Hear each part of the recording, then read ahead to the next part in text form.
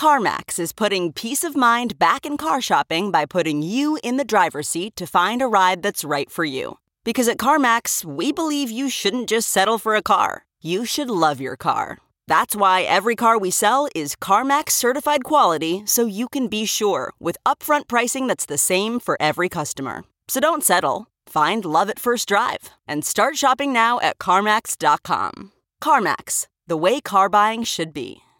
Hey, everybody, Ben Joravsky here. We appreciate you downloading hour number 2. Now, let me tell you about hour number 1 of the Ben Joravsky Show today. First, the doctor starts off with the news. Yeah, we did the deep dive on reefer. Crazy law in the city of Chicago that say you can't smoke a joint in your backyard. Come on, city of Chicago, get your act together. Miles Kampflass and the pride and joy of the Southwest Side was here from In These Times. We talked about the impeachment proceedings. We talked about the Democratic race for president. And we also did a little Eddie-gate, a little update on Eddie Johnson. And no marijuana was smoked during this segment of the Ben Joravsky Show. Oh, that is correct. So check out hour number 1 of the Ben Joravsky Show. Come October, I'll address those challenges further in my budget speech. All right, hour number 2 of your Ben Joravsky Show is just moments away. But before we get into that, we need to thank the following unions for jumping on board and sponsoring our program. First up, it's the International Association of Machinist and Aerospace Workers, Local 126 and District 8, the International Brotherhood of Electrical Workers, Local 9, the International Union of Operating Engineers, Local 150, and of course, today's Ben Joravsky Show is brought to you by our good friends at the Chicago Federation of Labor. That's correct. Hour number 2. What's so funny? Mueller. Let's go. Cracks me up.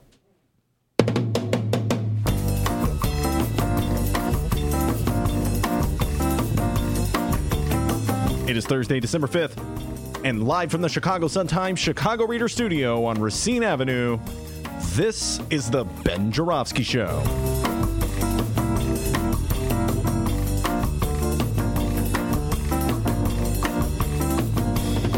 In this hour of the program, around here we call him the big feller. No, we don't. Union man Ed Maher is back and making his return. It's 38th Ward Alderman Nick Sposato. And now your host, the last thing we call him's the big feller. Chicago Reader columnist Ben Joravsky. Miles Kampflass has left the studio. Ed Maher's in the studio. And Nick Sposato's on his way. We have a busy day today. And then we have a couple bonus segments, D. You're going to earn your money today, huh? We got 2 bonus segments coming on. We have Jim Coogan will be coming in talking impeachment, all things impeachment with our legal expert, Jim Coogan. And Mr. Bike will be coming in, Dave Gloat. So we're breaking down all the news from the city council from last week in the budget. He has a whole bunch of audio tape that he's going to be playing. We'll be riffing on that, so it should be a lot of fun. Bonus drops for the weekend. Before I bring Ed on, you got any updates? Absolutely, I do here. We were talking about this earlier. Come January 1st, recreational cannabis, or reefer, will be legal in the state of Illinois. And Ben was talking about how there may be laws prohibiting you from smoking reefer or cannabis on your back porch. Isn't that right, Ben? You were talking about that. That is correct. Well, shout out to our good friend Pat Whalen. We got to book Pat Whalen, by the way, on the show again. Good friend Pat Whalen. He weighed in here. He gave us sent us a site to blockclubchicago.org. You can now, or you can, boy, I'm butchering this. You can smoke weed in your backyard or back porch and not get busted. Chicago's mayor and new top cops say cannabis becomes legal in Illinois on January 1st, and yes, you will be able to smoke it in your backyard. Though there's been some confusion around the laws and what will and won't be prosecuted, Chicagoans will be able to smoke weed in their backyards and on their back porches. Mayor Lori Lightfoot and interim Chicago Police Superintendent Tom Beck clarified in a statement. Oh, yeah, Charlie. That says Tom. Well, that's okay. There you go. It's Charlie. And so that's what I'm saying. There's confusion in the article, even the guy's name.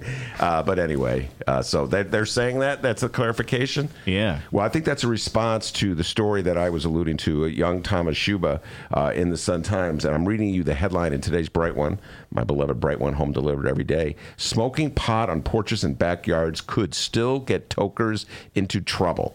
So there is definitely some confusion on this. It has to be ironed out. It just sounds to me as though the officials in the city of Chicago, having read Tom Schuba's article, are trying to assure the public that this absurdity and I call it an absurdity, that you're going to legalize marijuana. You could do it on your property. You could do it in your house, but somehow or other, you can't do it in your backyard. That's like saying, well, you can smoke cigarettes in your house, but you can't smoke them in your backyard. I mean, as long as you don't have a sign that says, hey, I'm smoking pot over here, I don't think you're really going to, you know what I mean? How are they going to really enforce that?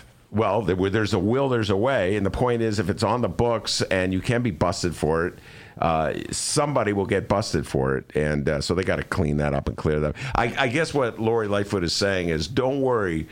Even if the law allows us to write a ticket or bust you for it, we're not going to do it. So just get rid of the law. And stick to what you usually do when you see the cops and you're smoking weed outside. Run like hell or hide. Go. Anyway, all right. Well, thanks for that clarification. Appreciate that. Ed Maher in the studio. And Ed, at the top of the list, let's talk about the apprenticeship program. I have a little anecdote I want to add about this, but you've talked about this in the past, so just give folks the information again. Yeah, no, we actually had our apprenticeship distributing applications throughout the month of November, and that ended the Wednesday right before Thanksgiving. And over the course of a month, we just got the numbers in today. It was almost 5,100 people requested and came out and picked up applications at our offices. And again, that's usually for between 100 and 200 positions. So the demand for good middle-class jobs is certainly there. And, you know, I heard you talking to Miles a little bit about the alternatives to college and the need for trade schools and trade education as part of, you know, our national education policy. I think that this is just demonstration. You know, any of the other folks that you have come in here that are from unions will tell you the same thing. You know, the days that we have applications available, we have lines around the building, you know, an hour before the doors open. So there are a lot of people who are looking for these jobs, and you know, it's an exciting time for us, and the interest is very exciting because it just means that the caliber of people that are coming into the construction industry is going to be that much higher. Well, I had this encounter that I've been sort of talking about without the details. I'll tell you about it right now. It was in November. It was a while back, and the long and the short of it is my wife wanted to buy a used exercise bike. So we got it from Craigslist, and a young fella showed up. It was his dad's bike. But this guy, I'd say he was 20, maybe 21 years old, with his girlfriend, really nice kids. And they came in, they brought the bike, real nice. They saw me, and they were like, oh, this is... So they wouldn't let me carry the bike up the stairs because they saw some old guy, you know. A very nice kid. And so then we started chatting. And he was telling me about himself, that he played football. He was a high school football player. But college didn't work for him for whatever reason. He just didn't go for it, and so he now was driving a truck. He was really good at driving a truck, he said, and he was working for some private company hauling garbage. I forget which suburb, but he was thinking about other things he wanted to do. He didn't know the job. This didn't pay a lot of money. He was thinking about other things. So I told him about the apprenticeship. And Operating Engineers Local 150, and he hadn't heard of it. You know, how would he know about it? You know, I should be listening to our show. I told him about the show too. So then I went to the website. I got on my phone. I showed him. I go, download this thing, because he was still eligible. It was November, right? And I was telling him, giving him the pitch. And he said he was going to do it. Now, I haven't seen him since then. I don't know if I'll ever see him again. This was one of these brief encounters. So I can't guarantee that a 20-year-old, 21-year-old will listen to my advice. I've kind of mixed record on that whole aspect of things. But if there was ever a guy that this was meant for, it was this kid. You know, I'm just thinking about it because college wasn't for him. And that goes for a lot of young people, very, very intelligent people. College just isn't for anybody. Yeah, and so what are you going to do, starve? You know what I'm saying? You got to go out and earn a living. And so I hope he is one of the 5,100 who applied for it. I hope he took my advice and applied for it. And maybe I'll track him down and find out if he did. All right, let's talk about some other union news. Google's war on unions. Google, one of the wealthiest corporations in the world, has decided that they don't want their employees forming a collective bargaining union. Basically, give us some of the details on this. So I think it goes beyond even forming unions, but Google is kind of has a history, but has also recently demonstrated that it's pushing back against any kind of collective action within or among its employees. Just before the holidays, there were a group of workers that were fired. It was 4 workers at Google, and they were fired for creating a petition, distributing it among other employees, asking Google not to bid on federal contracts that would provide, I think it was cloud computing services to Border Patrol and ICE and other federal agencies that are enforcing, the child isolation policies at the border that so many people find objectionable. So these were 4 employees that put together a petition and distributed among workers, and they were fired just before Thanksgiving for, I think it was mishandling of data is what it was. But this that's been a reason that workers have been fired at Google before.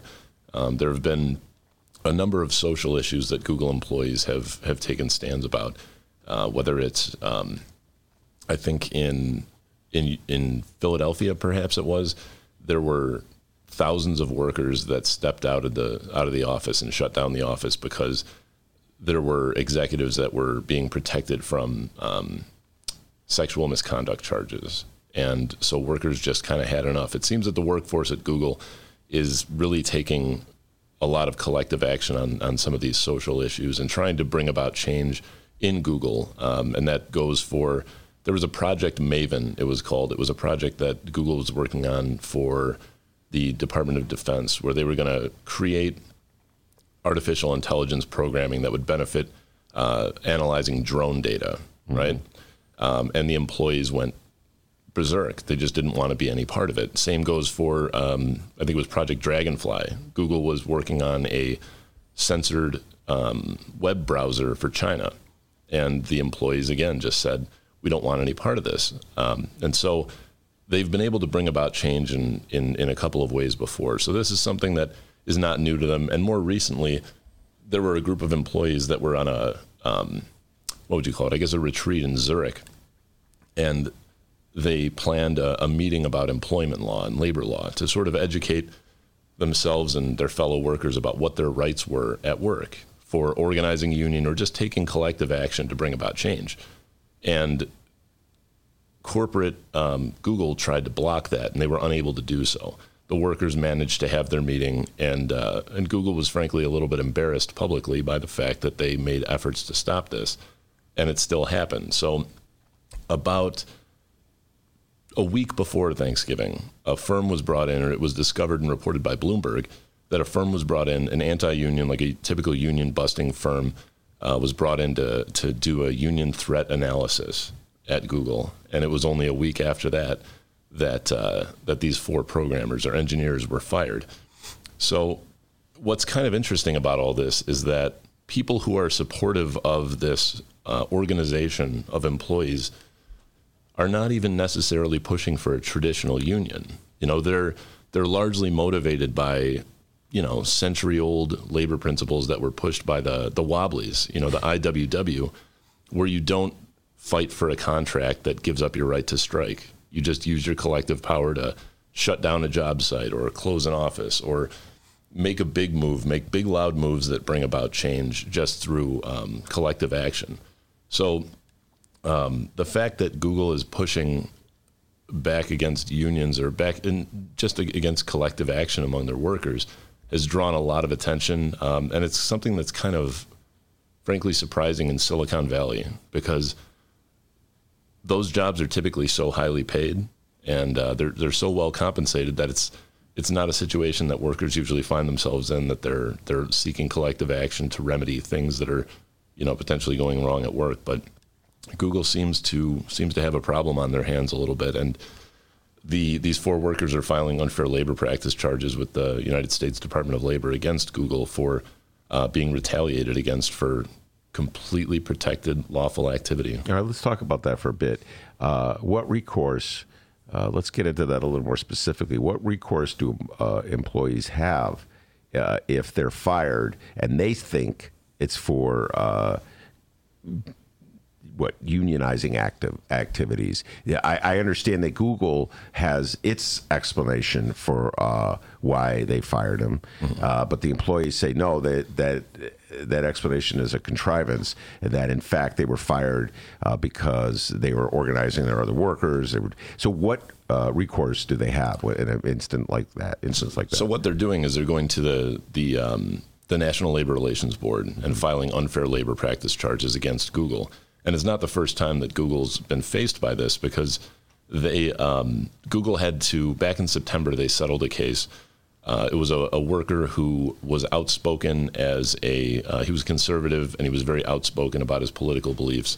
And he questioned a lot of the liberalism of Google as an organization.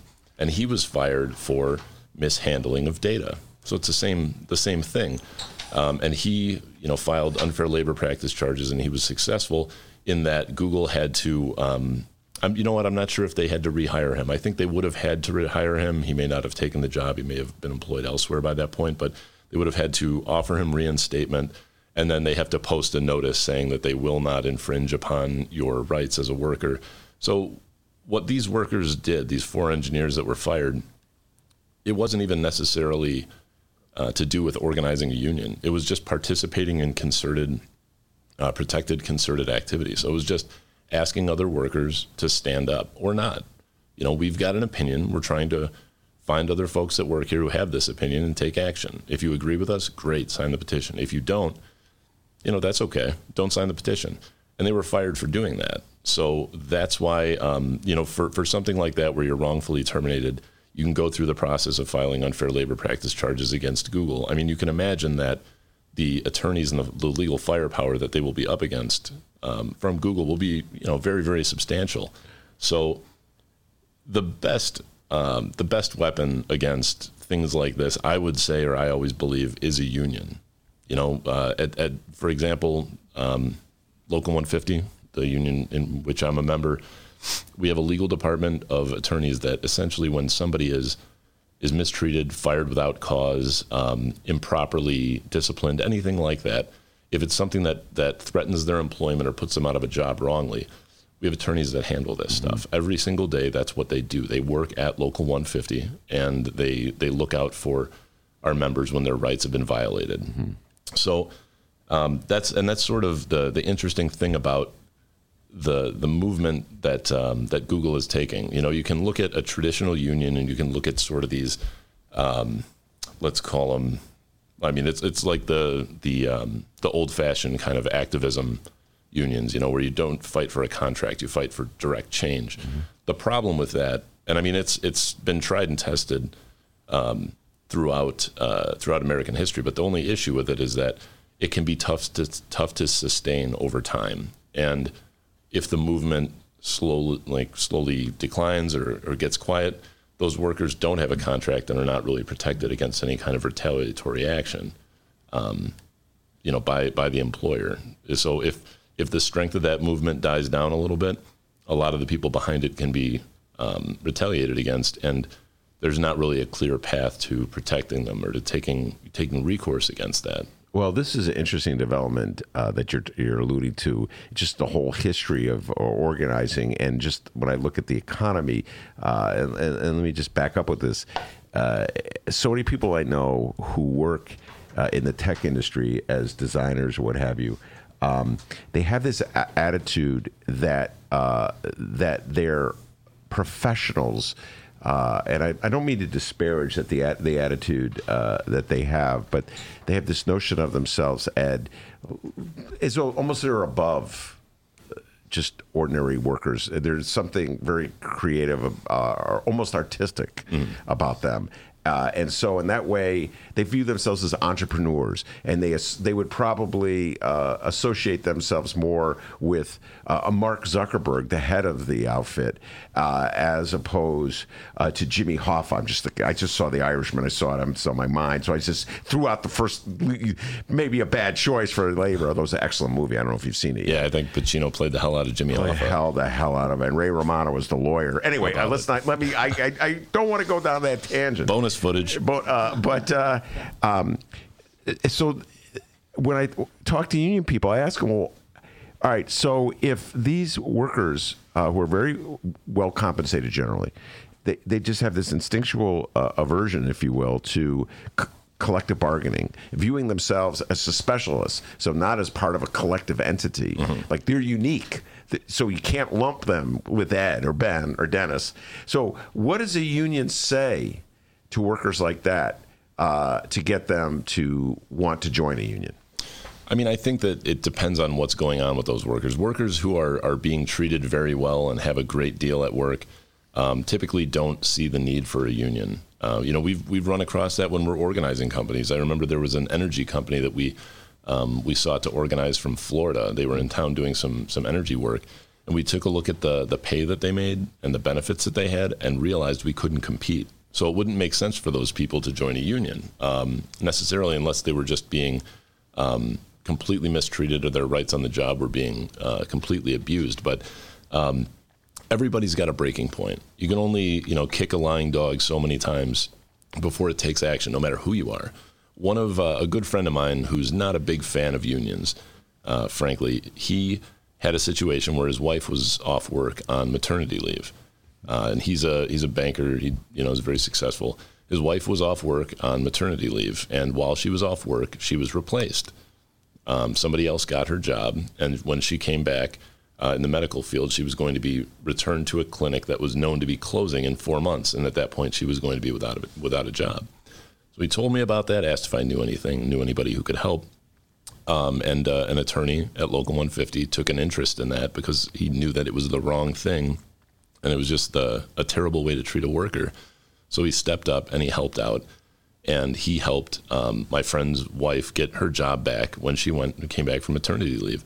And I just remember my friend telling me on the phone how unfair it was that there were federal laws that employers could just violate and face no recourse. And if his wife had filed complaints and done things, it might affect her negatively in the future when she was looking for jobs. And I said, yeah, wouldn't it be something if there was like agreed upon rules that workers and employers agreed upon and had to be followed? Wouldn't that be amazing? Wouldn't it be great if they had some sort of recourse?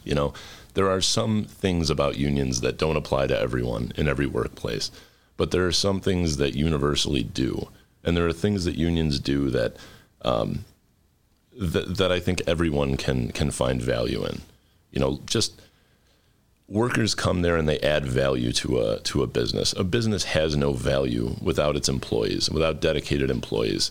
And so those people need to be treated with respect. Their rights need to be, abided by and protected. And at some point, everybody's got a breaking point. There's only so much that anybody will take. And I mean, with Google employees, the average full-time salary for a Google employee is almost $130,000. And that includes every level of employee. The tech graduate, let's say, average is closer to like $250,000. One of the reasons that there's been so much collective action among the employees is that the workforce is only about half full-time employees. Half the workforce at Google is contractors. And those contractors are making, probably 40 or 30% less than full-time employees without benefits and things like that. They're kept as contractors with promises of becoming full-time employees for sometimes years, and then there will be a quick reorganization, and they're gone. And if you're a contractor, that's a terrible deal because all of a sudden you've been promised something, and it doesn't come through. And if you're a full-time employee, it's a problem because they've got a second-tier workforce. Half of their workforce is doing the same work for a lot less money. So workers are sort of competing against each other. So this notion of contractors versus full-time and the two-tier workforce that I've talked about with you before, that's something that's a real problem for some of these tech firms as their contracted workforces continue to grow. Well, I may have mentioned this. I know I've mentioned on the show. I don't know if I mentioned it with you. May have mentioned it with Ryan Kelly. My son-in-law in California is trying to organize Lyft and Uber drivers, and they've made some strides I just saw them over Thanksgiving. They've made some strides. It's a long, difficult process, trust me, but it gets to that issue of contractors because they're treated as independent contractors. When you sort of look in your crystal ball, what do you think are the industries that are ripest for unions? Because I think for the union movement to continue, it just can't be limited to the workforces that are already unionized. Ed, I think there has to be growth. I think that areas that are not in the unions, like Google, that would be amazing. Google or Apple or any of these high-tech firms. So when you look, when you look down the road, maybe 10, 15 years, what do you think of the areas of the workforce that are ripest for union organizing? I mean, I think tech companies are a little bit challenging because, again, currently those positions are so highly paid that it might be difficult to encourage or incentivize unionism to employees who think that they've got a pretty good deal and they think they can get a better deal on their own. And sometimes you come across that as a union organizer, and so be it. Sometimes it works out, and sometimes it doesn't. I think healthcare is an industry that, in the worst recessions, healthcare continues to expand. Back in 2010, in construction, nothing was being built. Mm-hmm. There were no 7-Elevens. There were no office buildings. Nothing was being built except for hospitals and retirement communities and memory care facilities and things like that. There's so much wealth in the healthcare industry and so much employment and so much growth under the current system that they are always complaining about the need for more healthcare workers, right? But the healthcare workers that are out there, I think we all know a nurse who works 50 hours a week and doesn't make as much money as they should. They pick up shifts and a nurse is my mom's a nurse, my sister's a nurse, is one of the most honorable professions I can think of. I have a lot of love for nurses, and every nurse that I know is always talking about how there's a shortage, a massive shortage, but it doesn't lead to any sort of additional compensation for them. Sometimes it's, if you want to work 80 hours this week, you can, and that'll stop us from having to hire another nurse. So I think in healthcare across the board, that's a big one. And then there's been such a migration of traditional employees to the gig economy, whether it's consulting or driving Uber, driving Lyft. The benefits of full-time employment are not really there anymore. You can't go and take a 9-to-5 and have fully paid health care and a really solid retirement plan. And so people are either looking at that as, I can come here and work in an office and get kind of, subpar benefits and have to be here at a certain time and clock out at a certain time and wear certain clothes and all that, or I can sleep until noon, watch Netflix until 10, and then drive an Uber all night, make money, have insurance, but have a sense of personal freedom. And there are a lot of people that go that route. I mean, I forget what the figure is, but every year MetLife does an employment benefits survey. And in 2018, I won't even cite the number, but it's a massive portion of the full-time workforce. I think it's more than a quarter of it plans to leave the full-time workforce for the gig economy in the next 5 years, because the freedom is freedom. There. Yeah, but you pay for that freedom. No, freedom is not free, my friends. You pay for it with lower wages. And Nick Sposato, the legendary Nick Sposato, is in the studio. We're going to bring him on. Big union guy, by the way. It's one of the things Nick and I see eye to eye on. One of the few things we still see eye to eye on. And before I bring him on, I do want to, even though I'm banned from talking about sports, Dennis will allow me to ask a movie question. So I saw The Irishman. Yeah. I love The Irishman immensely. I'm probably going to watch it again. I saw it on the big screen, and then I'm going to watch it on Netflix. It's a good one. It's a great flick. I urge everybody. We've already done a special bonus episode. Go download it at both Chicago Sun-Times and Chicago Reader websites or wherever else you download podcasts. Thank you, young Dennis. He's good. He's good. That's correct. That's right, Robert Mueller. Two other film geeks, and I just talk mob movies, Irishman for an hour. It's a great movie. But one of the things, the labor aspect of it, where they were showing Jimmy Hoffa, played by Al Pacino, in his prime, and his appeal, Ed Maher, was like the way the character Jimmy Hoffa, literally it was Al Pacino, so I'll just say Al Pacino instead of G. The way he talked is, it's like a union spirit that it sounded old, but I thought it would work in this time. Like he was Teamsters, and we control the highways. We're the ones who deliver the goods. We're the people who do the work. You're going to respect us, people. That's how he was talking. And I found it very moving and compelling. And of course, all the the actors who were playing Teamsters in the movie, yeah, Jimmy, this and that other thing. Do you think that kind of rhetoric still works in the 21st century, in the age of Donald Trump, or do you think that's just old-fashioned 1940s, 1950s rhetoric? I think the things that's challenging about that, and every worker would love to be reminded that they are not just a small cog in a machine, or if they are a cog in a machine, take a cog out of a machine and see how well it works. You know, everybody plays a vital role, and when we act together, you know, we can make a big difference. So I think that one of the issues with the labor movement is 20 years ago, everybody that was in a union or everybody that, let's say, was sympathetic toward unions were sympathetic because they had an uncle that was in a union, or a dad or a brother or something like that. There's a generational aspect to unions that builds support for them. And as union density has continued to decline across the country over the years, that's lost, and it takes generations to rebuild. But one of the things that I think is so powerful about what unions do today, and it's a message that it's something that we do, but we just don't talk enough about, is that we provide equality in the workplace, whether you're a man or a woman or gay, straight, Christian, Muslim, whatever. If you're an electrician, a male electrician makes this amount of money, a female makes the same exact amount of money. You know, there's a place for everyone. And I think in a society where we're starting to try to move past discrimination in the workplace across all discriminating features, I think that's a very unique thing that unions can offer, and that we have offered. You know, I always say that the best protection against wage discrimination is a union contract.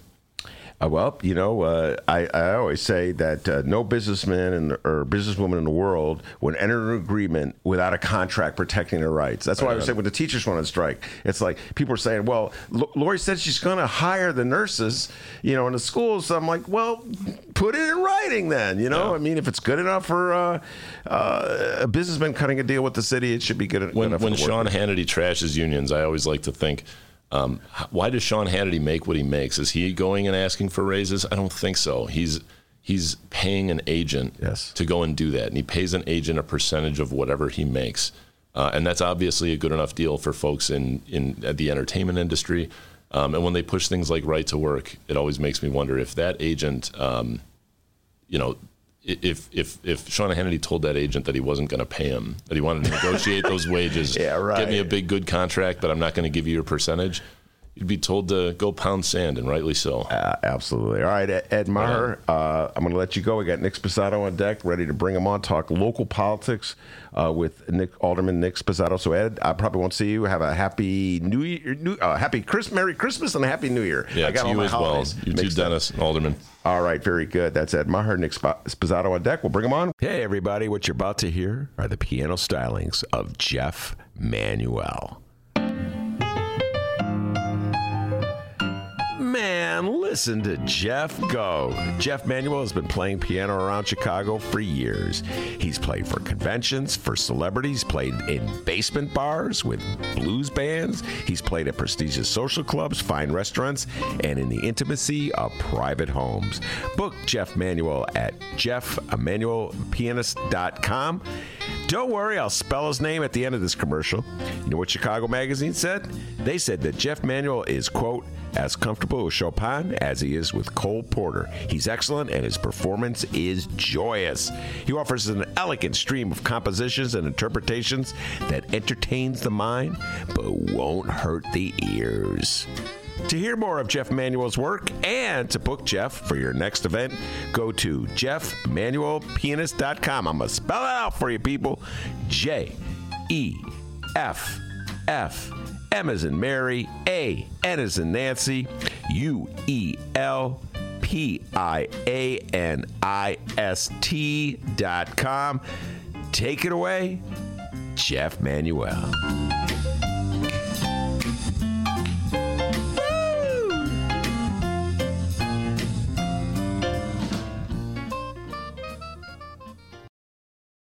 Look, we are bargaining finally. After 10 months, we're passing proposals back and forth. It's moving. The teacher's contract is really not that sexy, y'all. Right? It's not. It involves a lot of things that the average person will never understand about a teacher's day. And so those are the things that we're doing at the table right now. Look, it took 10 months to get here. We're here. It's taken a lot of time. It is a huge inconvenience for the entire city of Chicago. It is deeply frustrating to everyone on this side of the bargaining table, and we're finally bargaining. Look, the fact of the matter is, if the mayor gets out the way, if her lawyers at the table that she sent just recently get out the way, then we can actually get a deal. We are working with educators. You know, the folks, when there's momentum at the table, the educators are in charge of the table from our side and on the CPS side. We may not agree on everything, and yet there's still movement, energy, and momentum. If her bargaining team, especially those who are educators on that team, are able to do the work, we can get a settlement done. Hey guys, commercial break's over. Welcome back to the Ben Joravsky Show, live from the Chicago Sun-Times. Nick Sposato is in the studio. Nick Sposato is in the studio, the pride and joy of 38th Ward in the northwest side of Chicago. And we're ready to tackle all the topics of the day, including Happy Holiday. Nick's already banned me from saying Happy Holiday. Well, guy comes in, he starts barking out orders to poor Ed Maher. Don't say Happy Holiday. I'll tell you what, these aldermen, I got too much power, D. But before we bring Nick on, you got an update? Someone's got to keep you on your toes. That's correct. Okay. Bob Mueller, okay. All right, first off, well, we're all on the same page again, all right? The Chicago Sun-Times, the one and only Fran, the Woe-Man Spielman, and Sun-Times reefer writer Tommy Schuba have confirmed it. Mayor Lori Lightfoot and interim Chicago Police Superintendent Charlie Beck. Yeah, okay. Not Tom Beck. Yeah, Charlie Not sure Beck. why they put that in there. They issued a statement Thursday clarifying the CPD's new pot enforcement plan after the Sun-Times reported that Chicagoans could still be ticketed for using marijuana in backyards or on porches or balconies that are visible to the public when the drug is legalized next month. We have the quote here. Let's see. It says here, the Chicago Police Department recognizes that an individual using cannabis in their own backyard or balcony poses no direct threat to public safety, and no resident should be arrested or ticketed solely for such a scenario, the statement reads. All right, should be. I'd like to see that shit. Look, I thank you, Tom Schuba, for writing that. If Tom Schuba hadn't written that in the Sun-Times today, my beloved bright one, they wouldn't have made that clarification. And so I'm going to say what I think in this. I would love to hear what Nick Sposato has to say on this. So I'm going to tell you what my position is, Nick, and get your response. If you're going to have marijuana legal, if you're going to say reefer is legal in the city of Chicago, okay, in the state of Illinois, then who is the police department or Lori Lightfoot or the governor or anybody else to tell me I can't light up a joint in my backyard? They say, oh, Ben, you could do it in your kitchen, but not your back. Makes no sense. Nick Sposato, your thoughts on this? I agree with you on that one. I don't know where that one came from. I don't know why you couldn't smoke it in your own yard. So just to let you know, I never, ever smoked pot in my life, and you know I grew up in the 70s. But wait a minute. Hold it. Yep, Hold it. yes. Nick Sposato, yes, you and I are about the same age. Yes, we are. And I never smoked. You never smoked a joint. Never smoked a joint. Never even tried a joint. So I'm proud to say that. What high school did you go to? Holy Cross. I know there were kids at Holy Cross smoking reefer. Almost all the kids were smoking in the mid 70s. Why didn't you smoke? You know what? I think I'm not 100% sure, but I think I never wanted to disappoint my parents. I was drinking in high school. Wait a minute, time out. So your parents didn't care about you drinking? No, they would care, but I mean, if they caught me drinking, it'd be like, you shouldn't be drinking, but doing drugs, then they would have been, I think, a little more devastated. See, that right there. My brothers did, but I didn't. God bless your brothers. Yeah. And the older Sposato brothers? I'm the oldest. My number 2 brother and my number 3 brother smoked pot and cigarettes, and I never did either. So. Oh, a cigarette is never. I've never smoked a cigarette. I just turned off by them ever since I smell one. Repulsive. I must confess, Nick, we're in the confessional stage of the show. I was a heavy reefer smoker for about 3 years, late 70s, and then I stopped doing it. But I love talking about it immensely. I love watching. Yeah, well, most of my friends did, and I'd be with them, and we'd be hanging out, but I never indulged. Wow, I've said this so many times. What really bothered me, there's so many things that bother me about the war on drugs and making marijuana illegal, but the utter hypocrisy of it was really what gnawed at me, Nick.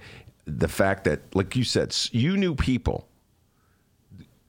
law-abiding people on the northwest side of Chicago who were smoking reefer. You knew them. You went to high school with them, blah, blah, blah. But our country pretended as though there was something wrong with it, and they made it illegal. So the other people got arrested and went to jail for it. And I could never abide by that. The hypocrisy of the war on drugs really irritated me. What's your reaction to that? I don't know. I mean, that's a tough one. I mean, when you think of what goes on coming across the border and that kind of stuff with the war on drugs, and I've always felt, what's the difference with getting high from drinking or getting high from smoking pot? So I always felt, why not legalize it and decriminalize it? But it never happened for whatever reason. Maybe it was a financial thing. I'm not sure. I mean, now that it's legal, illegal pot's going to be even bigger than legal pot is, of course. Now it's going to be bigger than it's ever been because they're not going to want to pay 3 times the amount for the legal pot that they could pay for the illegal stuff. And like I say, I didn't know this. You guys gave me a news flash about you couldn't smoke pot in your yard without potentially being arrested. So, because then how are they going to clarify if you're smoking illegal or legal pot for one thing? But you're on the privacy of your own property, so if it's legal now. I guess that would be a pretty good court challenge. Maybe I have to bring an attorney in here and talk about that, the legal and illegalities of it, smoking it in your own yard. Well, Tom Schuba, who covers the marijuana, the cannabis beat for the Sun-Times, wrote that story today. Apparently, the law was ambiguous, and then immediately, and that's what Dennis was pointing out, Mayor Lightfoot and Charlie Beck issued a clarification that they're not going to be enforcing this, which leads to a whole other situation, which is there's a difference between having something that can be enforced and then not enforcing, if you follow what I'm saying. In other words, then just clean up the law so it can't be enforced at all, but this is an ambiguous state. But at very least, I think that most people agree that it's absurd to say that marijuana is legal, but you can't smoke it in your backyard. So I think that's what Lori Lightfoot is trying to distance herself from that. All right, Nick Sposato is the alderman of the 38th Ward. Formerly the 36th Ward. Formerly the 36th Ward. Get it right, Ben.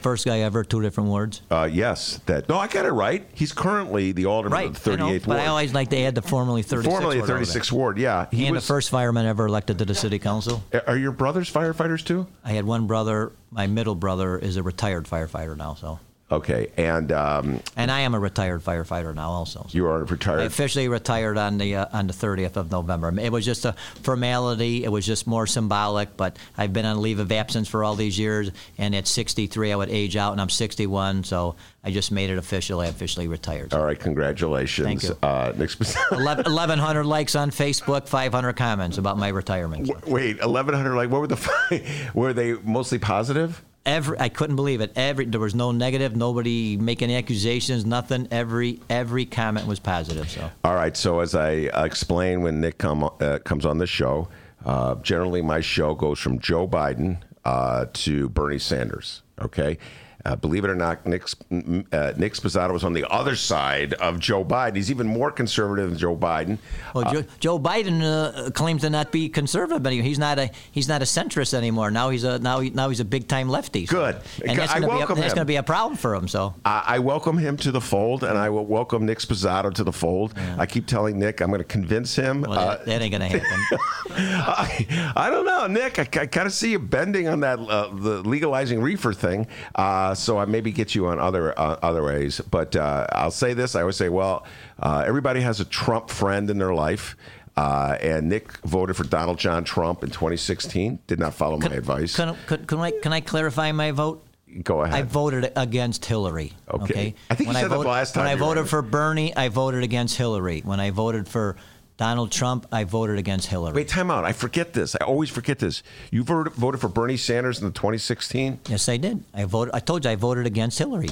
The one thing I like about Bernie a lot is he doesn't try to be something that he's not. You know where he is and where he stands. And I can respect people for that.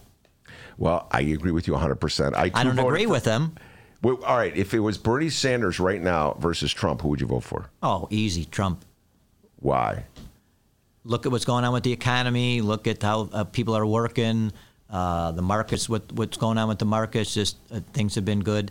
Is he a knucklehead? Yes. Does he say knucklehead stuff? Yes. But for the most part, this country's in pretty good shape for the past 3 years. What about all the people who don't have health care insurance? That's what Bernie's fighting for. What about all those people?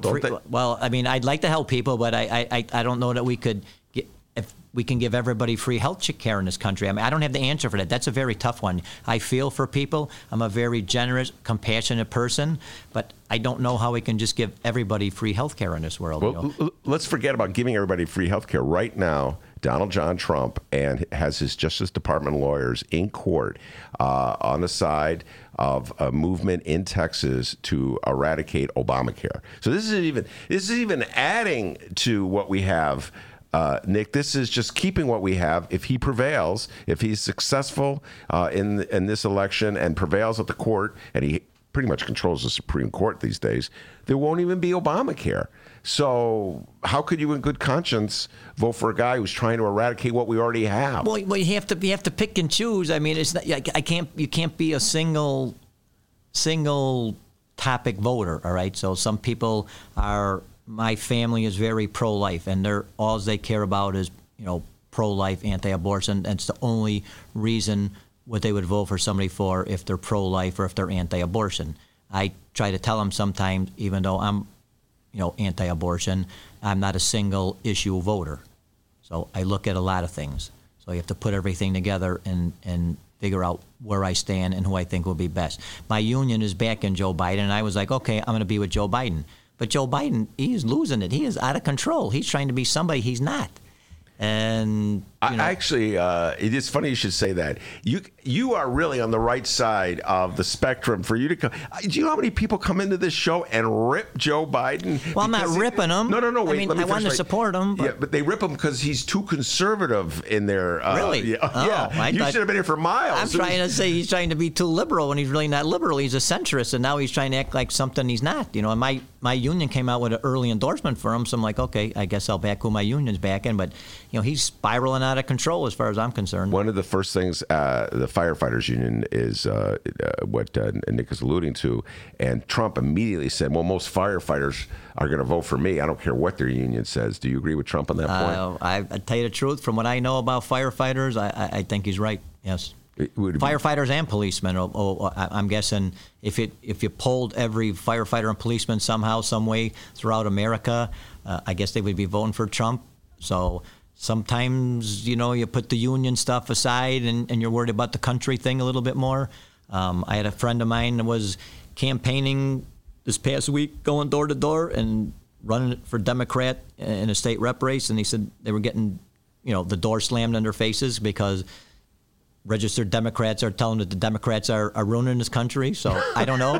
I wasn't there, but that's what he told me. Wait, so this guy's Democrats are ruining the country? That's what he told me. He was running as Democrat, that registered Democrats are. Listen, believe it or not, most of my friends are Democrats, but they're like, it's getting harder and harder and harder to say you're a Democrat. Wait, time out. Believe it or not, you used to be I still am a Democrat. I still am Democrat. I mean, I voted, I pulled a Democratic ballot.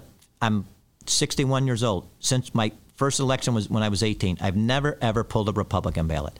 95% of the people I vote for are Democrats. President's a little bit different. Voted for John McCain the first time around with Obama. Obviously I voted for Trump, against Hillary. So. And then did you vote for Mitt Romney against Obama? No. You voted for Obama. Now, what did Obama do in that first term? Nothing. He didn't do anything. But look at the alternative. It's just like right now with the Democrats against Trump. What was your choice? I mean, come on, really? I mean, this is what we want? I mean, first of all, our votes in Illinois really doesn't make a difference as far as I'm concerned. We know it's going to be, heavy Democrats. So. Well, I disagree with that point. Really? And I'll tell you why. And I understand that a lot of people view it the way that you do, Nick. And I totally think the Electoral College is a sham and should be abolished. Wow. Yeah, absolutely. Whoa. Oh, yeah. Oh, definitely. And by the way, if it was the other way around... You want 5 states to control this country? No, I want the people of the United States, a majority. Okay. In the city council, let me ask you this. In the Chicago City Council, you need 26 votes to pass something. Am I correct in that? Correct. If we had an electoral college system in the Chicago City Council, they would say, well, we'll just let the 13th ward and maybe the 19th, 41st. The 19th and the 40th, those 3 wards will get to determine, and all the others will have to be like minorities. That's not fair. In fact, if they ran the National Football League the way we run the election, the Bears would be in first place because even when you lose, you would win. So the New England Patriots would be in last place because they've been winning, but their state doesn't have enough electoral Was this votes. your feeling all along, or just after the last election? Okay. No. I woke up in 2000. Yeah. Not the last election. Yeah. I woke up in 2000. I don't know where you were. You were 2000. You were following politics. You weren't an elected I've been following official. politics since 1978 when I got involved in an aldermanic election in the 36th ward. For 10 trivia points, who were the candidates in 2000 for president? When you say the candidates, There were 2 president, a Republican and Democrat would have been. Come on, young man. It would have been. You don't even Bush. have... Well, I know Bush, but I'm trying to think of Baby Bush. Who the Republican was. No, the Democrat was. Who the Democrat was? Al Gore. Oh, okay. I thought it was the second time around, so the first time. Baby Bush versus Al Gore, and Al Gore won the election, and because of this electoral Al Gore college, did not win the election. Well, he won the popular vote. Okay, right? Well, again, we'll go to the city council. Okay. In the city council, should we have an electoral system? 10 votes would pass an ordinance in face of 40 no votes. How is that fair? You know, when it's a good crusade for you to take on and try to convert things what our forefathers said from hundreds of years ago. Well, that was a compromise that they made in 87 or something like that. Yeah. We had slavery back then. We correct our mistakes in this country when we, like a pencil has an eraser on the end of it, Nick. All right. So you agree with me that the Electoral College should be abolished? No. Would it, if it was the other way around and Donald John Trump? No. I just think, when I was young and dumb, I thought, why would we not have a popular vote? Why would we go by electoral college? But as I got smarter and wiser in life, I realized there's a purpose of an electoral college, and I think it works. I wouldn't want, and I'm not saying it because they're liberal states, California, New York, to run the country, But it's not the states that run the country; it's the voters. I know. That's like saying because the votes from that state. Well, so what? There's Trump voters in that state as well. I know. And so, that's like saying because you live in the 41st ward, your vote doesn't count as much as the vote of somebody who lives in the 22nd. That's what it is. Do you know how many times this happened in our history of elections by chance? Well, it's happened twice in this century. Okay. Twice in my lifetime. So I thought it's twice, period, but okay. I'm not sure, but yeah. I think it's twice. And I was asking a serious question if you knew. I thought it was twice in forever. There's Frank out there. I think there was another election, but I'm not quite sure. I know it's happened twice in my life. The first time it happened, I said, this has to change. But then, see, Democrats, they don't fight like Republicans, Nick. Republicans fight hard. Democrats roll over. Could you imagine, just imagine, if it had been reversed and Hillary Clinton had prevailed at the Electoral College but had lost the popular vote? Do you think for 1 minute that Donald John Trump would have tolerated that? Do you think Mitch McConnell would have? Well, Donald Trump would have had to tolerate because he'd have just been Citizen Trump at the time. So. Well, they'd be fighting like hell and the court of popular opinion to change things. Don't you agree? Yeah, I don't know. I mean, people have strong opinions about it, and I respect people's opinions, but I kind of like it the way it is. I think it's a good system. So. All right, we'll just have to agree to disagree on that one. That's for sure. All right, let's move on to some local stuff. I call it Eddie Gate. Eddie Johnson was fired, I guess, the other day. It wasn't quite clear if it happened immediately. I thought originally, Nick, when you texted me when we were texting on Monday that he'd been fired, but then apparently he retired. Well, we weren't texting about him. We were texting about me coming on the show. Yeah, but at the time I said we're going to talk about Eddie Gate. At that time I thought he was fired. So anyway, whatever. He was forced out. So what's your just general reaction to how it went down, how it played out? I mean, I don't know. I don't have all the facts. I don't know all the facts. I will tell you, Eddie's a dear friend of mine. I think Eddie did a great job. I don't ever think anybody should be. And Eddie wrote a wonderful letter to the other paper about how he thinks people should be judged on the whole of what they do, not at their worst point of their life ever. So that's kind of how I feel about Eddie. I didn't grow up this way to kick a friend when he's down, so I will never ever say anything bad about Eddie Johnson. I never said anything bad about Gary McCarthy. So I mean, these guys were friends of mine. I respected them, both of them, tremendously. So I'm not happy about the way it went down. I don't know all the facts. You're hearing all these kind of rumors. I guess soon enough we'll be seeing the video and this and that, and and then we'll know a little bit more. But maybe the mayor didn't have a choice. I don't know. I just don't like the way it went down. So I don't like the way it went down either, and I was not particularly. Well, first of all, Eddie Johnson, when he got the job, they bent the rules when he got the job. Because they is me, that was us, because there was no candidates out there, no decent candidates. So somehow, some way, Mayor Emanuel, somebody told him, or he researched or whatever, found this guy Eddie Johnson, and we bent the rules. I'm guilty as charged. All right, so the rules were bent. I think one person voted against bending the rules, and that was Patrick Thompson. So. He voted. There was one person. He didn't think it was right to bend the rules. All right. So just so everybody knows, because not everybody would know this, the rules that govern how a police chief is chosen is that the police board recommends 3 candidates who've applied to the mayor, and the mayor selects one of those 3. Well, hold on. It's not 3 who applied. It's whittled down to the final 3. Valid point. Yeah.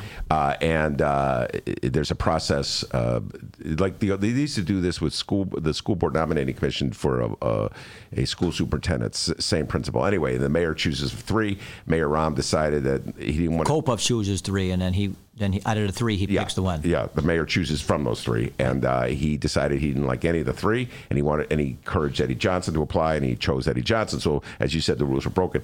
I feel the rules were broken when he was fired. I don't think he got his due process. I don't think it was. I think it was like I mean, I haven't seen any evidence presented. It was just all of a sudden announced that he had lied in the newspaper, and he's gone. So I kind of feel like coming and going, the rules were bent. Your response? Yeah, I guess I don't know about the going part. I mean, I do know about the coming part. Yes, we did bend the rules. Once again, I'm not going to pile on my friend, and I consider him a good friend. I talked to him today. Eddie and me will always be friends. I'm just really sorry the way things went down. She feels that she didn't have any other choice other than to do the way she did it. It would have been nice if maybe Eddie would have said with the mayor, I understand what's going on, start your search. I'm going to be leaving. I mean, you could second guess this over and over and over, but, people are making accusations about, what he was doing, who he was with. I don't know. I'm going to tell you one thing, and my wife knows this. I am out with the girls in my office way, way, way more than my wife. My wife doesn't want to go anywhere with me. She doesn't want to do anything. She's not into that political thing. The girls in my office, they'll always, one of them, if I need somebody, they'll go with me. So if I'm out and I was drinking and driving or something, and I got pulled over, and they're going to say, oh, Nick Sposato's out with his girl. No, it's not my girlfriend. She's my friend. They're my friends. My girls in my office, they are my best friends, okay? We are good friends, all of us. So we're a family in my office.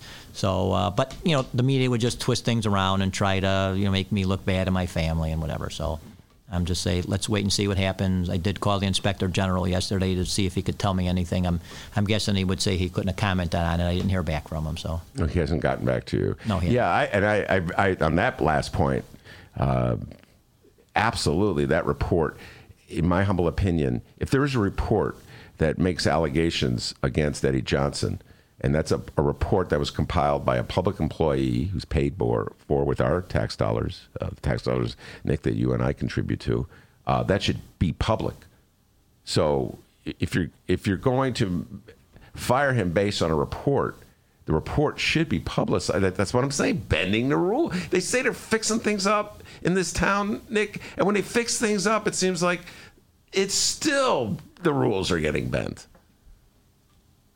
We try to do better all the time, okay? I think things are better now than they were 10 years ago. I think 10 years ago they're better than they were 20 years ago. I think you and me could agree on that. So. Well, no, actually, I think everything's been downhill since Harold Washington left office. Okay. I'm a big Harold Washington fan. That was a long time. Firemen loved him, by the way. As well they should. I know, that's right. As well they should. He was very good to municipal employees. And Eugene Sawyer. Both of them were absolutely. And yet they didn't vote for him when they had a chance. In 1989, they voted for Richie Daley. I have many friends who are in the police department. I always tell them, you should have voted for Sawyer. I told you to vote for Sawyer, but you didn't listen to me. You voted for Richie Daley. Well, patronage was a big thing for, the Southwest and the Northwest side. So they're like, you're going to lose your job if this guy gets in. So well, that wasn't going to happen. There were too many rules regulating that. All right, let's get. But people did live in fear of their jobs, 25, 30 years ago. So all right, let's talk about Mayor Lightfoot's budget. It passed, what was the score? I think it was 39-11. Very good for knowing that. 39-11, which was different than the 50-0 that Mayor Rahm got his first. I think budget. the mayor only got, his first one was 50-0, but I don't think any others were 50-0. So what's different now from then? That I don't know what's different now, but here's just my opinion about stuff. So when we have our meetings, I don't care if you vote yes or if you vote no, if you feel it's an educated guess. If you're actually at the meetings, you're being informed. And even though it's none of my business, I have a problem with my colleagues that voted either yes or no, that were non-existent, didn't go to any meetings, were not there. That, to me, is what's wrong. Like I said, once again, none of my business. There was many aldermen that were hardly there or even never there, and they either voted yes or no, and I don't see how you could vote yes or no on that. But that's your prerogative to do what you want. I think the newbies, I tried talking one of them. I knew he was going to be a no, and I'm not going to be mentioning any names here. I tried talking him out of it to say, look, you're new. I just think you should vote yes for this, even though you have your issues with it. You can make your little speech. You could say, I don't like this, that, and the other thing, but I'm going to give you the benefit of the doubt this time, just moving forward. I said, that's just some advice. If you vote against the next three, now you'll be more educated. You'll be more informed. This isn't an easy thing for average guys to try to figure out, not being financial guys or budget directors or anything, Nobody really knows if they made, certainly nobody that said yes knows if they made the right decision. I mean, a no vote is an easy way out, I feel, because you can say, well, at least I didn't support that. I wasn't for it. So, well, on the other hand, if it proves to be a great budget, then you have to confess. Nobody's going to hold it against you if it was a great budget. This is like, okay, Nick, if it's a bad budget and you voted for it, that's what they're going to remember. I hear what you're saying. Listen, could you think anybody in the city could tell you the 5 people that voted against the parking meter deal? No, I can. You can. Well, maybe you're the exception then. You want me to do it right now? Yeah, let's see it. Scott Wagesback? Yes. Tony Preckwinkle? Leslie Hairston? Yes. Billy Ocasio? I thought you would forget him. Okay, you got it then. And Ray Colon. Okay, you got it. The big five, baby. I thought you would forget Ocasio. Your good friend Joe Moore voted for it. And what does everybody else say? Oh, they didn't know. They were lied to. They can't even own up to saying making a wrong decision. Well, I thought it would be the right thing to do. It's like, oh, he didn't give us the information, and we couldn't get it, and we had a 24-hour notice, instead of just owning up and saying, hey, look, I was looking at the pot of gold at the end of the rainbow, and I made a mistake. Yeah. But I blame the mayor. Just so people know, Nick Sposato, you cannot blame the parking meter deal on him. He was not an alderman back, what was it, 2009, 08? I've lost track of time. 09, I believe. 09. I got in 11. Yeah, you got in 11. And my, just to know, my first 4 years, I was like a top 5 and, not with no votes. So. No, I'm going to. I wasn't a rubber stamp by any stretch of the imagination, and it didn't bother me to be a lone no vote over some. I'm not talking necessarily budgets. I only voted against one budget, and that was more symbolic, and that was for one thing, because I didn't think the city was taking the lack of hiring more police officers serious, and I let them know. I'm like, look, here's my problem. We're not doing anything about hiring more police officers, so I'm voting no, and this is why. And what year was that? It doesn't matter. My first one was 7, so I'm sorry, it was 11, so it was 12. And that's why 13 budget, yeah. That's why I would have voted. It's a good point. You're making the point I was about to make. I would have voted no in the possibility, Nick, that I would ever be elected alderman. I would have if I. I got elected. Anybody could be elected. That's not true. I would have voted no on the issue of the mental health clinics, and it would have the same principle. That was another tough one, but we had a lot of negotiating with that. We had a lot of bending and everything, and so I think the mayor's and the people, they bended a little bit on this. We got a little bit better. I think there was a lot of negotiation. I think if you were to ask me about it, they're pretty happy with what the alderman did. That's a serious issue, not only in Chicago, but across America. Well, we just had this instance. I know you and I are probably going to debate this one forever, but let's just take it in the abstract, where the 2 police officers have been relieved of their policing duties because of the incident that happened. I forget where exactly. I was out of town when it happened, but a gentleman allegedly spit in one of the police officers' face, and the police officer threw him down, and the 2 police officers have been suspended from their duties. And they say that the gentleman that was arrested, he's now being charged, has mental health issues. So, right, but how are they supposed to know that? Well, I mean, all they know is he was arrested 19 times for his priors. But let me get to my point. Okay. And my point is this. This is a recurring theme in the city of Chicago. Yes. Police are being asked to act like social workers. Mm-hmm. They're being asked to deal with, right there on the street, with issues of mental health. So we as a city should be going in the direction of providing more substantial mental health instead of just dumping it on the police officers. Yes. Hey, as a fireman, we saw the same thing as a fireman. We'd have them, we have to call the police, we'd have to get help. I mean, we've had many battles with combative, people that suffered from mental health, so, yeah, I mean, I know, I saw it, been there, done it. So. Yeah, so that's why I'm thinking as a symbolic vote. Yeah. This city cannot set aside the money. And I believe needs. Some of my colleagues did say that wasn't enough for mental health. So absolutely. Yeah. So that's why I'm saying. And there can never be enough for mental health, really, as far as I'm concerned. So even if I did not sit in at one hearing, like you were saying, even if I was an alderman who spent my time at home watching highlights of the Bulls game, which I'm not saying that's what those aldermen did who weren't there, but even if I were to do that, which is kind of what I would do if I were an alderman, I would still have walked in and voted no because they didn't open up any of those clinics that they closed, Nick. Okay. And that's like a pressing issue that it seems to me the city is ducking. Okay. Yeah, I mean, I think we're trying. We're making strides. So I don't have the total answer on that. That's a very difficult one. So all right, now let's get down to the issue of the Chicago Teachers Union. You wanted to talk about that. You wanted to talk about that. Well, yeah. You're glad that I was going to talk about it with you. So, I'm a big supporter of the Chicago Teachers Union, and as I have been for 8 years. Yes, I was about to say that Nick was on stage in 2012 when the teachers went on strike. I probably named the other aldermen. I think there were 3 other aldermen. Right, and I was a freshman alderman, and I had told one of the CTU organizers, look, I'm just coming to see what's going on. I just want to learn.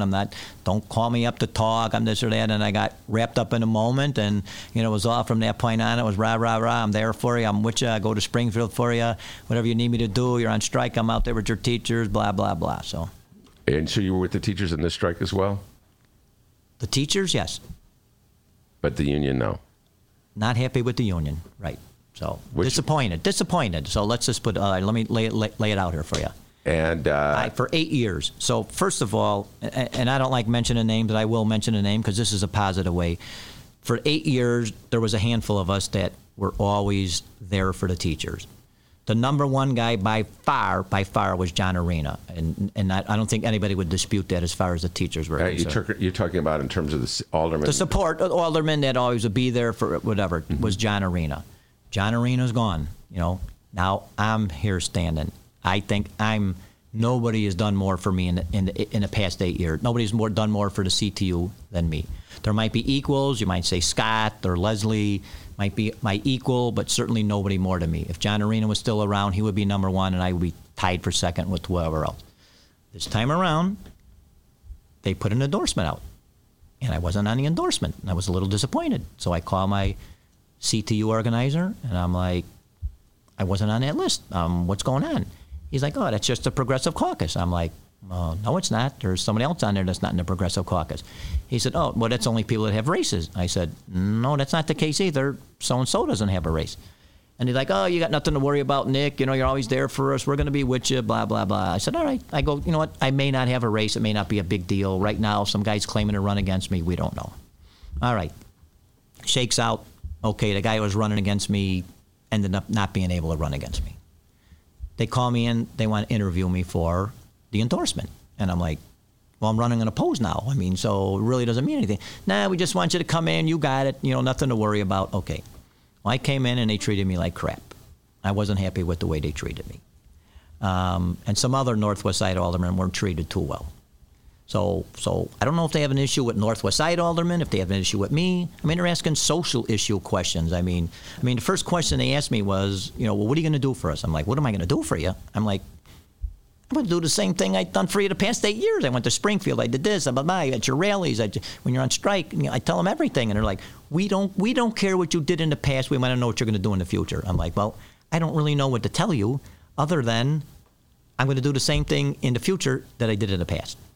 And it ends up, not a good interview, but it wraps up with a girl I could just see. She's got fire in her eyes just staring at me. And she goes, I saw you on Fox News, and I was appalled at what you said. I said, well, what did I say?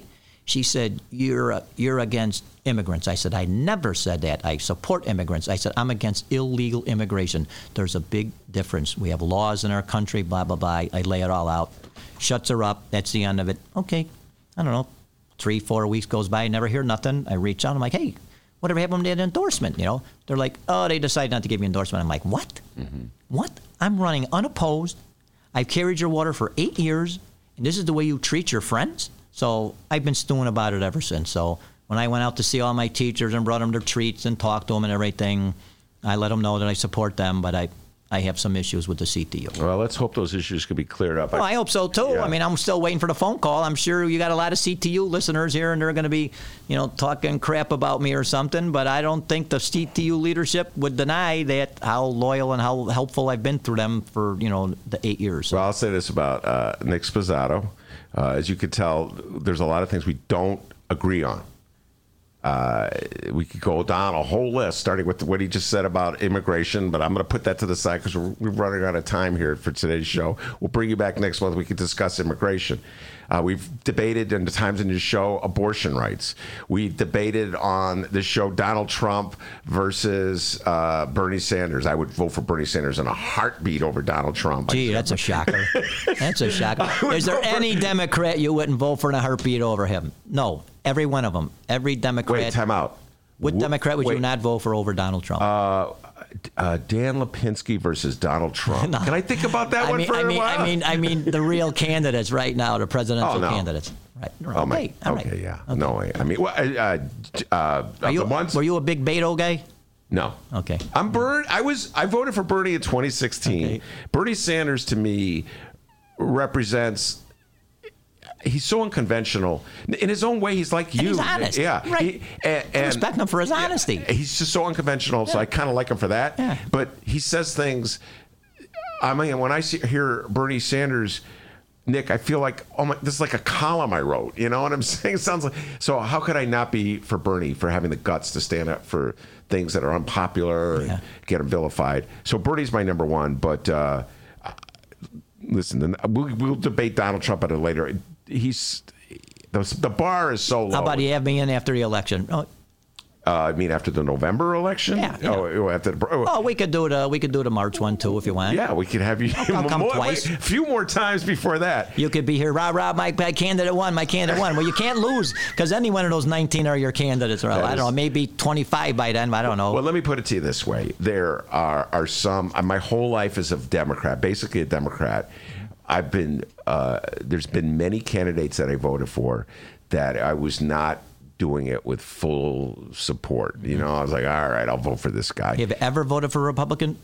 Yes. Okay, good. I remembered one from 1980. Oh, really? I voted for Bernard Carey over Richard M. Daley for state's attorney in 1980. And how about Judy Bartolpinka? You never voted for her? No. I voted for the Green Party candidate in 2006 against... She was running for governor as a Republican against Rod Blagojevich, who you voted for, I'm sure. Yes, I did. So you're not too proud of that vote at the moment. But anyway, all right. Nick Sposato is his name. He's the alderman from the 38th Ward. Nick, thank you very much for coming in and sparring with me, and I appreciate you coming in. Thanks for your friendship. I appreciate you. I'll bring you back. We've known each other like 9 years now. So yes, at the I got news for you. It's longer than 9 years. We're older than that. Oh, that's right. I'm sorry. Yes. Yeah, it was after the 2007 election I contacted you. Right. That's correct. I bet, for 12 years, Nick Sposato. Anyway, Nick Sposato, the alderman of the 38th Ward, thank you so much. Also want to thank Ed Maher, Miles Kampf-Lassen. Excellent job by Miles, as always. And, of course, And before we get out of here, we do have an update, all right? I have some. Well, I had some audio to play, but with Mr. Sposato in our studio at the moment, I decided that would not be a good idea to play the latest audio from Howard Stern's interview with Hillary Clinton. All right? Why? We want our listeners to, She's back. She's coming back. See what I'm saying? The people want her. We want our listeners. People want her. We want our listeners to someone I would like love you, to Mr. hear Sposato. Nick Sposato and Hillary Clinton. We're going to try and play that audio tomorrow, but instead, how about a Mayor Lori Lightfoot update? This little light of mine, I'm going to let it shine. All right. The following comes from the Chicago Sun-Times and the one and only Fran the Woe Man Spielman. Lori Lightfoot is headed to Iowa to interview your favorite, Ben, Mayor Pete Buttigieg, but not to endorse him. With the Iowa caucuses just 2 months away, Mayor Lori Lightfoot will be there on Friday to interview presidential candidate Pete Buttigieg, but not endorse her campaign for the South Bend mayor. Lightfoot will interview Buttigieg as part of a presidential forum hosted by Accelerator for America Action and the U.S. Conference of Mayors. The forum will pair mayors who have not made presidential endorsements with 5 Democratic presidential candidates or contenders: Buttigieg, Julian Castro, Tom Steyer, and U.S. Senators Amy Klobuchar of Minnesota and Cory Booker of New Jersey. Oh, she's going to interview them. Well, yeah, I'm Nick, I got to tell you this. Dennis was teasing me. I'm not a huge fan of Mayor Pete, and it gets at the heart of what you were talking about. I like candidates who say what they think and are very open about where they're coming from, and they're not wishy-washy and they're not blowing in the wind. Yep. And Mayor Pete, to me, is the epitome of the latter. So I'll take Bernie in a heartbeat over Mayor Pete any day. So that's why he was teasing me when he goes, "Your favorite, Ben, Mayor Pete." I know you're a huge fan of Mayor Pete. Oh, yeah. All right. I want a 35-year-old kid who can't run a small town, small city to be our president. Yeah. In fairness to Mayor Pete, he's 37. All right, very good, Nick Sposato. And as I was saying, the man, the myth, the legend, the pride and joy of Alton, Illinois. And as Nick Sposato knows, back home in Alton, they call him White Lightning. Give yourself a raise, take it out of petty cash. See you tomorrow, everybody. No one calls me that. And remember, you can download previous Ben Joravsky shows and Benny J bonus interviews at both Chicago Sun-Times and Chicago Reader websites and wherever else you download your favorite podcast. Downloaders, we live stream this program Tuesdays through Fridays. Coming soon back to YouTube, all right? In 2 days, we'll be back on YouTube. But for now, you can catch us on Facebook at Benny J Show. BENNY, the letter J Show on Facebook. Watch that Facebook video live stream. Shout out to everyone who joined us and watched and sent their comments. We'll be back on Facebook tomorrow, back on YouTube on Tuesday. We'll see you Friday.